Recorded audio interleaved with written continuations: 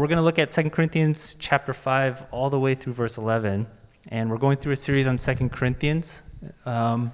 So let me read out loud. I had an idea, maybe to make service a little bit more participatory. Maybe we used to have people in the church read scripture.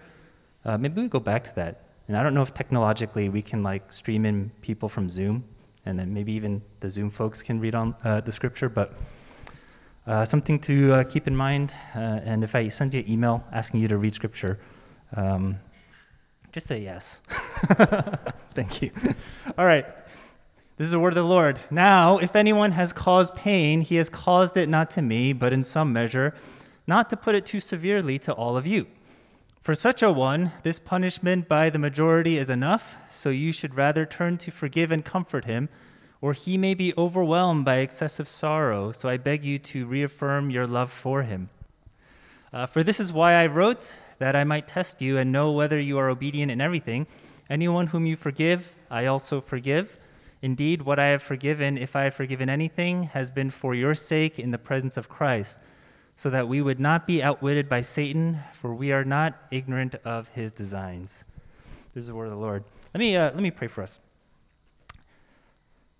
God, we thank you just for this time. And, as a couple of us were praying before, the one thing that we know we need is, we need to strive for your rest. We need to know your presence, experience your presence. We need to be filled by you. And perhaps many of us are in a place where we feel empty, or maybe even if we don't feel empty, there are other things that we feel filled by, which will ultimately prove to be counterfeits, and we want to be filled by something of real substance, which ultimately will be you. And so in this time, as we hear your word, fill us with your word and fill us with your spirit. In Jesus' name we pray.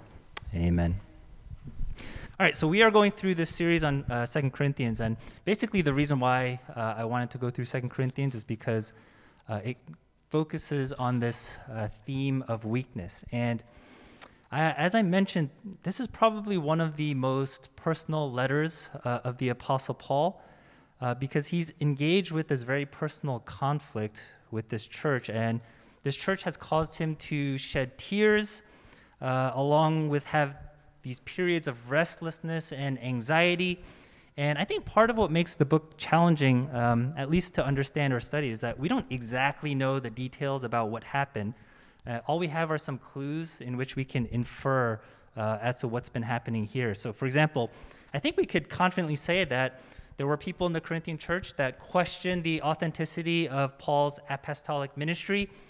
We also know that Paul had some pretty severe things to say to them in a previous letter that we don't have access to, so we don't know the contents of that letter. But upon writing that letter, it was a very painful thing for the Corinthians to receive, to hear. And the way Paul responds, I think, to this conflict with the Corinthians, it has a lot to teach us about the implications of the gospel. I've said in the past that I prefer that word implication as opposed to application, because the word application, I don't have a huge problem with application, but the word application can seem as though ultimately we have to apply something that we know to our lives, and therefore power resides within our will.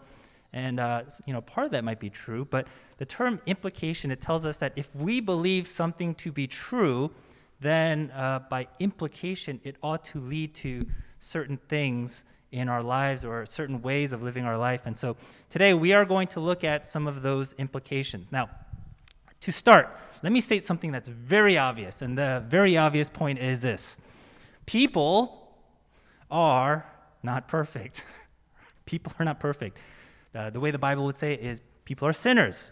That doesn't mean we are entirely evil, but what that means is evil has touched everybody to some degree, and therefore if people are sinners, it goes without saying that people are going to eventually offend one another and hurt one another. And if that is going to happen, then we do need some mechanisms to address this. We need some mechanisms to address our sin. And this passage, it gives us two of those mechanisms: discipline and forgiveness. So we'll look at those two things. Now, as I've mentioned, we don't know the exact circumstances of this letter, But it appears as though there's somebody in this community who has caused a great offense. And this offense was so great that it not only caused great pain to the community, but eventually this community had to decide to dole out some kind of punishment to him. Now, there's a lot of theories about like what happened and who this person is. So we have the letter of 1 Corinthians, and in 1 Corinthians 5, that's one of the places where the Bible talks about like church discipline. And there's a man in there who committed a sin that's so egregious that even the pagans wouldn't accept it.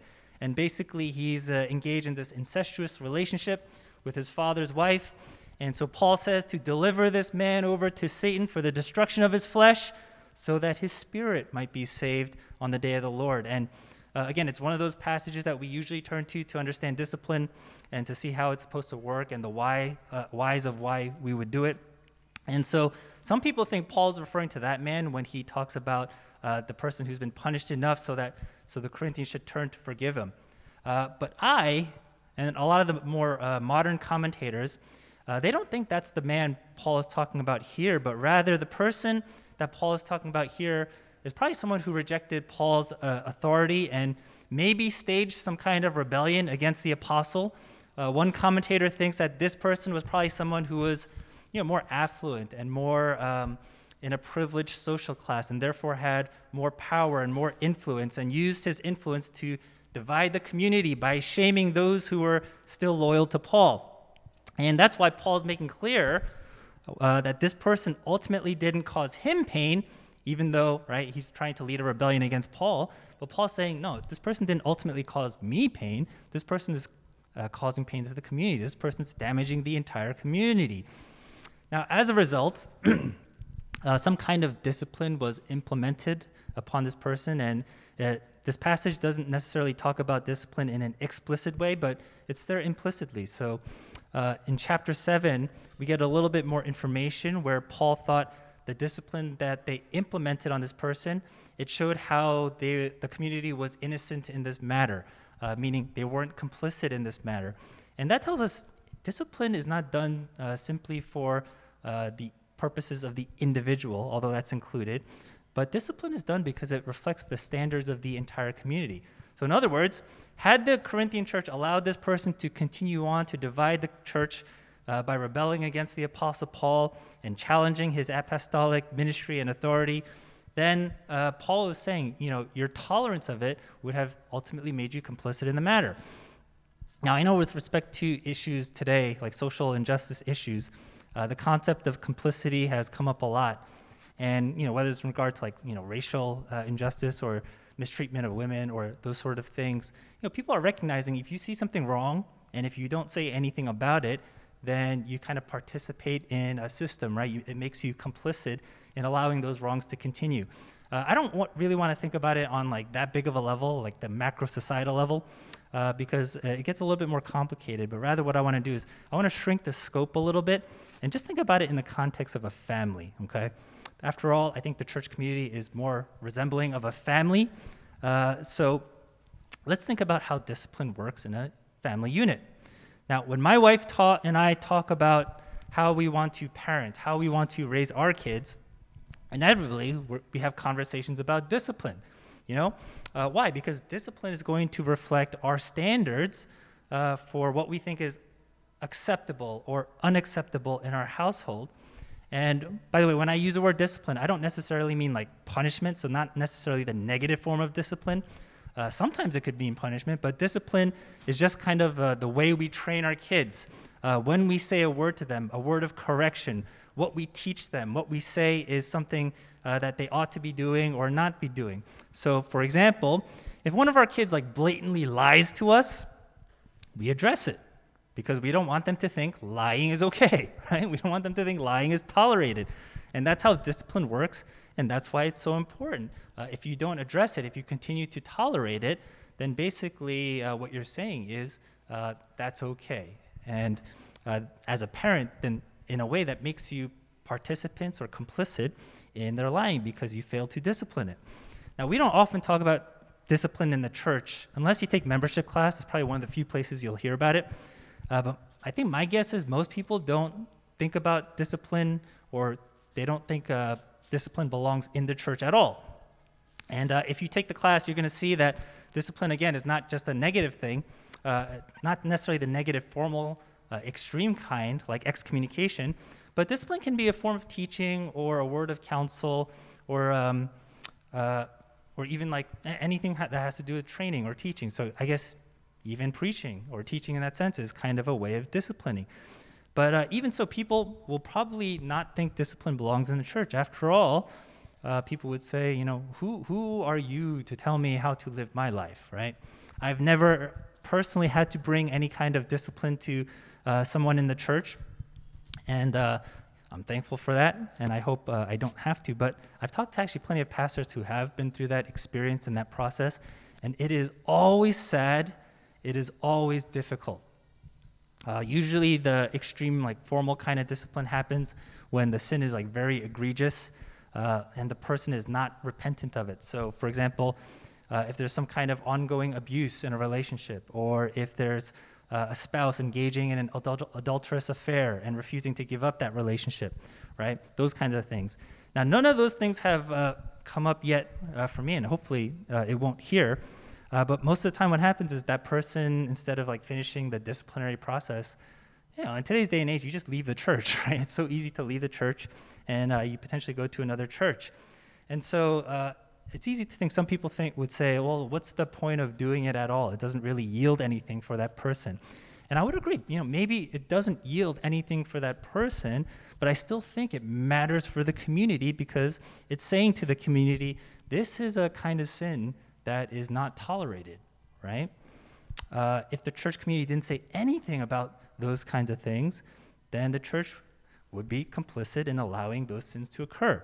And I think that's something of what Paul is saying here, and why he's so hard on the Corinthians in terms of why they should have disciplined this person in that previous severe letter and even in 1 Corinthians 5. But of course, that's not the only reason for discipline. It's just one reason for it.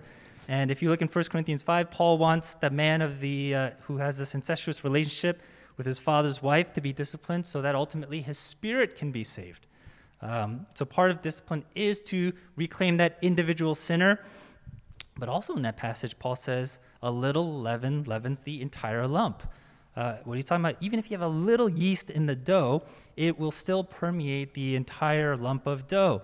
And similarly, if you tolerate sin in a community without disciplining it, he's saying it is going to permeate the entire community. So that's discipline, the mechanism of discipline. Now,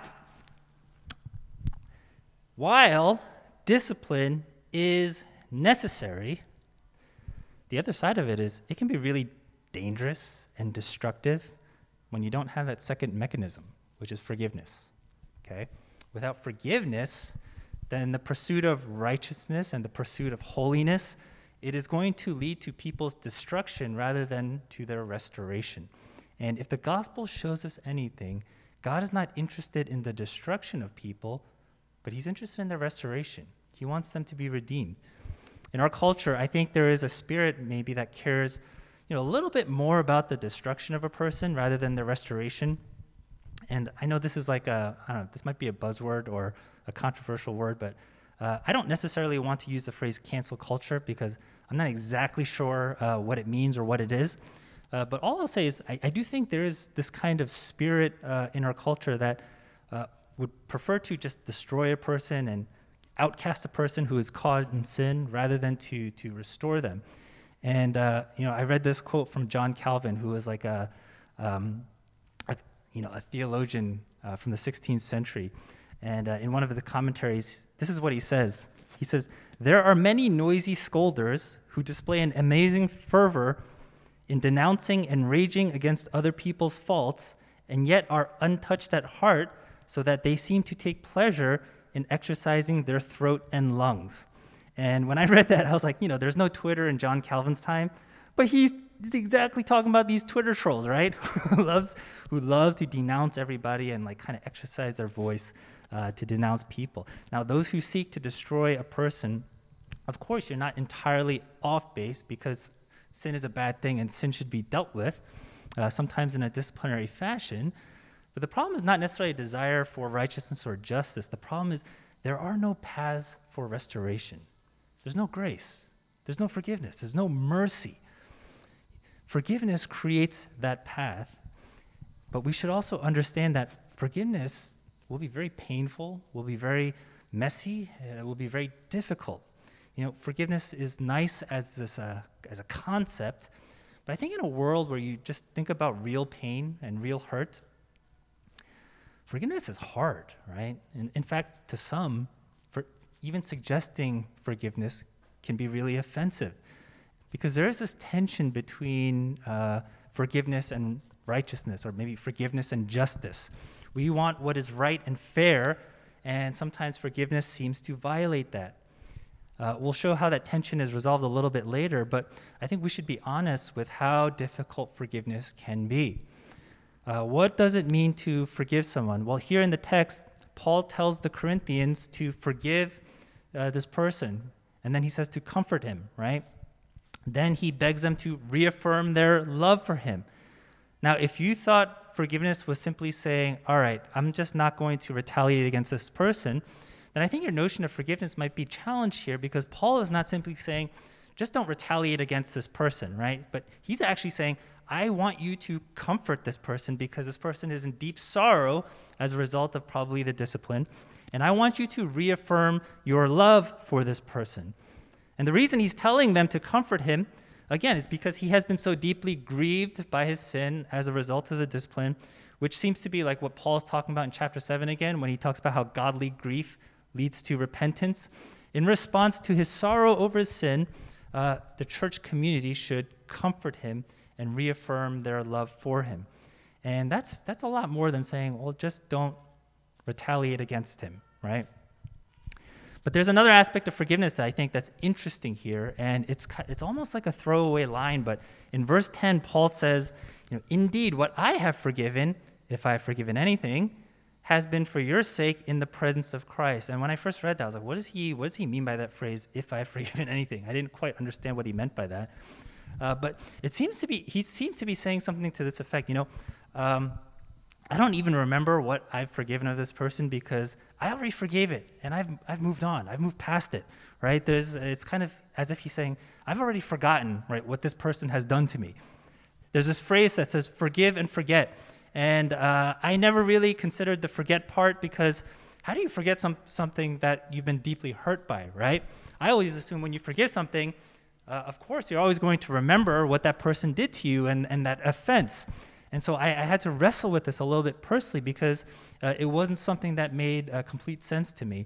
But I don't think it's so much that Paul is saying, I lost memory of what this man did. But I think what he's saying is, like, in his extension of forgiveness, he is writing as though it's not even something he chooses to think about anymore with respect to this person. I think it's a bit like this, if someone hurts you, let's say they lie to you, okay, and you're really hurt by that lie, there's a tendency that we can make that person's identity one with their sin. And therefore, it's not somebody who lied to us, but now this person becomes a liar. And the lens through which we view this person is, they're a liar. And we brand them according to their sin. So it's a little bit like, that novel, The Scarlet Letter, where we remember their sin in a way that brands them, that makes us always remember their sin. And for the person who gets branded, what happens? They become a pariah in the community. They are no longer welcomed in the community because everybody in the community views them through this lens, in spite of their repentance. But that wouldn't be a community, I think, that displays the dynamics of the gospel, which is why that forgetting part is actually a part of forgiveness. It's almost a way of saying, I'm not going to brand you forever. I'm not going to brand you and make your identity to be one with your offense. By the way, I should say this too. I am not saying there aren't caveats or exceptions or even complications. If someone is a danger to others in the community, I'm not saying you forego like common sense or wisdom and you allow them to continue to be in a position where they can endanger the community. I think even a couple months ago or a couple weeks ago, we prayed for a church and there was a death threat, right? I'm not talking about those kind of situations.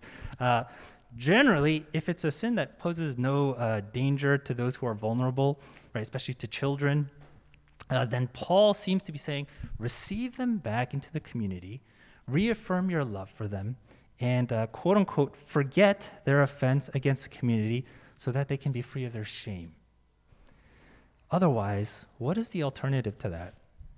If you say, I forgive this person, but I just can't forget what they did to me, you know what that's really saying? That's saying you won't retaliate against a person outwardly, but in your heart, you do. Why? Because you still hope bad things happen to that person. Maybe you say, I hope other people see this person for who they really are and don't become friends with them, right? Maybe you say, I hope this person doesn't receive encouragement or gifts because they certainly don't deserve it after what they did to me. And that's not really forgiveness in your heart, because your heart is still holding their sin against them, and you're still saying this person needs to suffer more. This person needs to be punished more. And not only that, I do think that's the worst kind of forgiveness, because it's a counterfeit form of forgiveness. It makes you think you have forgiven the person when in reality you haven't. And I can see Christian believers being the most susceptible to this kind of counterfeit form of forgiveness, because Christians know, hey, I'm supposed to forgive people. But maybe we don't always do the hard work of actually doing the forgiveness. So all I'm saying is this: forgiveness is hard. Forgiveness is a very tall order. And depending on the offense, it might seem virtually impossible to forgive. And yet without it, discipline loses its effectiveness, because then it turns into a mechanism for destruction. So we need forgiveness along with discipline. Right? Discipline without the forgiveness is not a good thing, because it leads to destruction. And the goal of discipline is not destruction, but it should be salvation, it should be holiness, it should be growth for both individual and community. But as I alluded to before, there is this tension between forgiveness and justice. And let's just think of the situation that's going on here in this community. We'll use our imagination a little bit to fill in some of the gaps. But so this person here apparently acted out of his own self-interest, maybe with some arrogance, and endangered the spiritual health of this church. If you've experienced division in a church community that you love, you know the damaging effects that it can have. You know how much hurt it has. In Paul's day, I imagine division would have had a greater impact, because there weren't as many churches back then and as many Christian believers back then. What if this person's actions divided families? What if a father stopped talking to a son? What if he permanently damaged people's faith, and ultimately people ended up walking away from the faith as a result of this person, right? What if some real damage had really been done, whereby forgiving this person would seem so difficult, right? Reaffirming your love for this person just doesn't seem to be fair. Comforting this person, what? Do you know what this person did to our community? But that's what I mean when I say there's this tension between justice and forgiveness. But you see, it's only when we understand justice and forgiveness through the lens of the cross, through the lens of what Christ has accomplished, that I think we're going to really be able to see both clearly and properly. One of the most useful ways to understand the way forgiveness works for me is this concept of debt in the Bible. When you sin against somebody, when you offend somebody, it creates this debt and someone has to pay it. Either the offender pays it, or either the one who is offended pays it. Forgiveness is saying the offender is released from that debt, and the one who is offended decides or chooses to pay for it. And there is this parable that Jesus tells in Matthew 18 that is an answer to a question for Peter. And Peter asked Jesus, Lord, how often will my brother sin against me and I forgive him? As many as 7 times? And Jesus' answer to Peter is 77 times, which is kind of another way of saying, you always have to forgive this person, right? And then Jesus tells this parable. And I love this parable in terms of what it teaches about forgiveness. Parable is about a king and his servants. And there's a king who's kind of settling accounts with people who incurred a debt from him. One person owes him 10,000 talents, which is a ton of money. So I think in the parable, it's kind of saying this is an impossible debt to pay off, right? It's that much money. And the servant who owes that much money to the king asks the king to be patient. And miraculously, what the king says is, I will forgive that debt. Or what does it mean? The king saying, even though you owe me this money, I'll decide to pay it by not forcing you to pay that debt. That's what forgiveness is. It doesn't mean nobody pays a debt. It means the king pays a debt for the servant by incurring the hit. Now, the first servant then encounters a fellow servant, right? A second servant, and this second servant owes the first servant money, 100 denarii, which is much less than what the first servant owed the king. And the second servant says, "Oh, please be patient," right? The same exact words of the first servant. And the first servant refuses to forgive that debt. The king hears about it. The king hears about this unforgiving first servant and says, "You wicked servant, I forgave you all that debt because you pleaded with me. Should you not have had mercy on your fellow servant as I had mercy on you?" See, one of the reasons why the king expects the first servant to forgive the second servant's debt is because, the first servant received a much greater forgiveness on account of a greater debt to the king. In other words, the forgiveness of that greater debt gave that first servant a deep well of resources to draw from to be able to forgive that lesser debt. Imagine having a mortgage for millions and millions of dollars and then having that mortgage forgiven. In view of that, you can forgive somebody else's debt to you for like a couple $100s, right? Because by virtue of having that huge debt forgiven, you now have a greater pool of resources, right? You are no longer in as great of a need for that money because that burden has been released of you. I hope you can see where I'm going with this, right? On the cross, Jesus paid that incalculable debt for us. The stakes of our debt were much higher because, as Paul says in Romans, the wages of sin is death. Right? Our debt leads to spiritual death. That means being excommunicated from the presence of God and from his household, from his family. It means being in this constant state of judgment and being eternally branded in sin and shame. But Jesus paid our debt upon the cross. He forgave us. He was the one who paid the debt by becoming exiled from the presence of his Father and the Father turning his face away from him. He was the one who got branded as a sinner. As Paul will say later on, we'll see, he became sin so that we might become the righteousness of God. And in view of that incalculable debt being forgiven, how can we not forgive others when such a great debt has been paid on our behalf? See, that cosmic forgiveness has given us the deepest well of resources to be able to forgive one another. And if anyone ought to be able to extend forgiveness to an offender, it should be the Christian community. Not because the Christian community is better, not because we're better people, but we have experienced a greater debt, an incalculable debt that has been forgiven, and therefore we have greater resources to be able to forgive others. To refuse to do so, right? To refuse to do so would basically betray the very thing that we profess to believe about the gospel. It's only when you see Jesus that you will see justice and forgiveness properly. Because the greater injustice is not what someone has done to you. The greater injustice is what Jesus himself had to endure to pay our debt.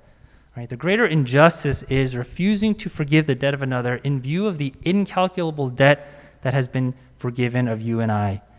We all want wrongs committed to be disciplined, but we also need forgiveness so that discipline doesn't lead to destruction. Discipline should lead to greater life. And the way we achieve that, the way we accomplish that is not through our own self-will or our own strength. Simply look to the cross. Look to the cross and see how Jesus forgave you of your debt. And there find the well of resources to forgive one another. As I said, we haven't had any huge drama of egregious things, but I do hope if there was something like that and someone did something egregious but then turned out to be really repentant about it, I do hope we would be the kind of community that can show grace and reaffirm our love for that person and not eternally brand that person, make them one with their sin. But we would be a community that takes discipline seriously, yes, but takes forgiveness just as seriously, if not more.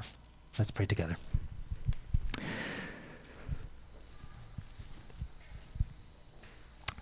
I actually, I want to give you a few minutes to reflect and think about something. And, perhaps there is, someone in all of our lives where maybe we are struggling to extend forgiveness. And if that's the case, my assumption is it's not a light thing, but it was probably a deep hurt or a deep pain. And those kind of things are the hardest to forgive. Spend a little time asking God to help you. And I think, when we come to God in weakness and helpless and saying, I can't force myself to do it. I can't, it doesn't come from my own inner strength or self-will, but it has to come from you. Ask God to reveal to you in powerful ways the incalculable debt that Jesus paid for you, and ask Him to touch your heart in such a way that you'll find strength and power to be able to forgive in view of that. Let me give you a few moments, and maybe after a while, I'll close in prayer.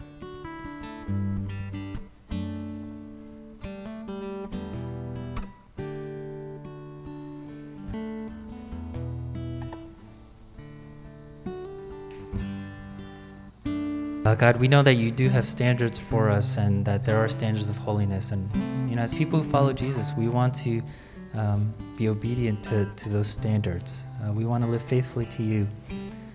But God, we also don't want our pursuit of holiness to be a reason for destroying others. And sometimes we certainly do get carried away, and discipline ceases to be discipline when it becomes punishment without love and without the desire for restoration. And so, God, you've given us one of the greatest gifts, which is the gift of forgiveness in Christ. You have forgiven of us this incalculable debt. And what you had to endure, Jesus, in order to pay that debt is something far more than any dollar amount or dollar figure. But in that, God, you've also given us a well of resources to be able to extend forgiveness as you have extended it to us. And we pray, God, that we would be a forgiving people, that we would be a forgiving church community, that if at any time we encounter egregious sin and through grief and through sorrow and through your Holy Spirit, there's deep repentance, that we would be quick to comfort, we would be quick to reaffirm our love, we would be quick to quote-unquote forget, and to rejoice over the restoration and growth of that person. Shape us to be forgiving not only individually, but all together as well. All churches, help all churches to form this counterculture that rages against the spirit of destruction,